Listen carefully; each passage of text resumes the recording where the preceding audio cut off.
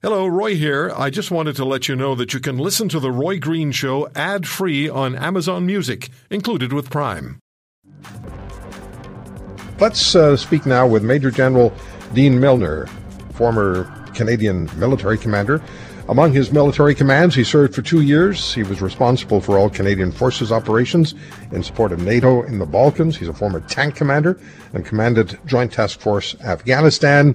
And from May 2013 to March 2014, Major General Milner commanded the NATO training mission in Afghanistan.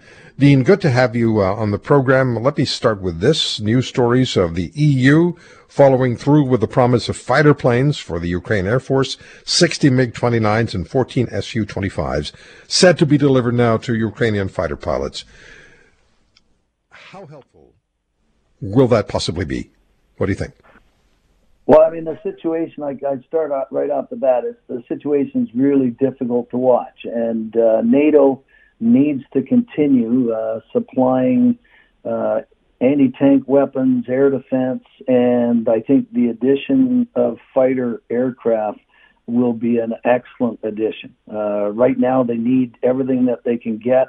This is still a logistics race, getting them the supplies they need, the weapons, the capabilities to fight the Russians.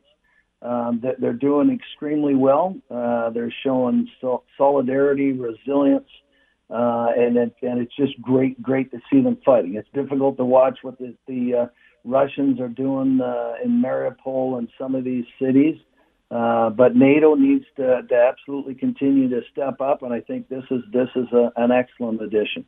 What are your thoughts on the response and reaction and the involvement by Western governments to this point? You know, we say NATO, but NATO is controlled by the Western governments and the Western government leaders who find themselves constantly in political or election cycles, and that affects what they do, even in situations like this. They'll say it doesn't, but the realist in me says it does. What do you think of what they've done so far?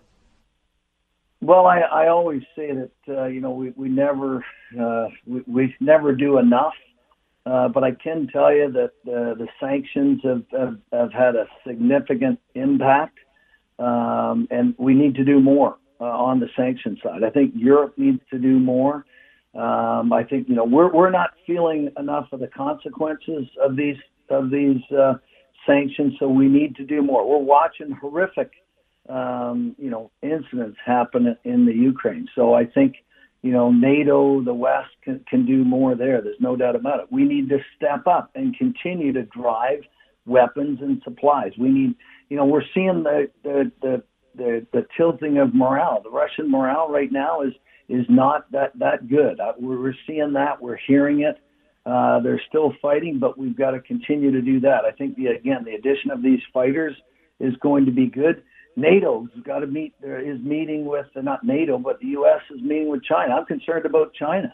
China is still supporting the Russians. There's a number of trade agreements that have happened over recent weeks, and we need to be talking to them. One thing that I think we can be doing better, Roy, is we need to get into every Russian household with information. They don't know Putin's misinformation campaign with his people. They think they're still fighting Nazis. We need to tell them about exactly how many civilians he's killing and what he's doing to the country of the Ukraine. We need to attack them on the information campaign. The West can do a lot better at this. We don't hear about it. Every household in Russia should know exactly what the Russians are doing to the Ukraine. So yeah, we're doing a lot, but I still think we can do a lot more. Yeah.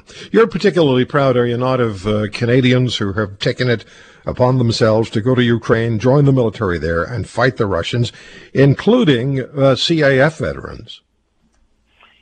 Yeah, there's no doubt about it. I mean, it's great to see, first of all, Canadian Ukrainians that have stepped up. We're seeing Ukrainians across the world heading that way, and I think honestly all of them should that are fighting ages. But yes, I mean there's retired people that want to help out the Ukraine. So that for me, I think that's a great addition to the fight.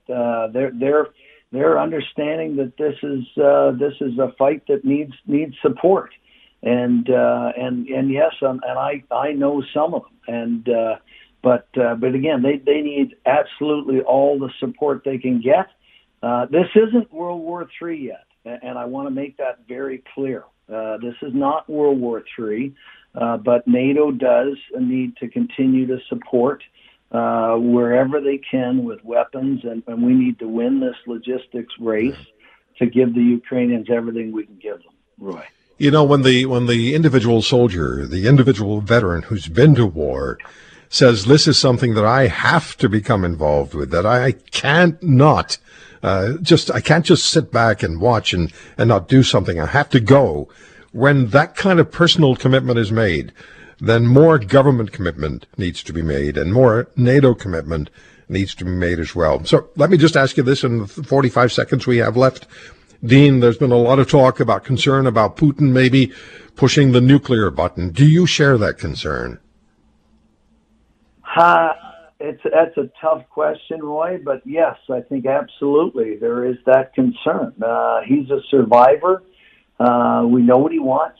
He wants to take over the Ukraine. He has categorically said that any advance from a country outside of the Ukraine, if NATO does get involved in this fight, that we'll pay the price. So there's always that on our mind. We do not want World War III. Nobody wants World War III. So, yeah, I mean, we need to step up. We need to continue driving as much as we can, because we can support them with weapons to keep this fight going.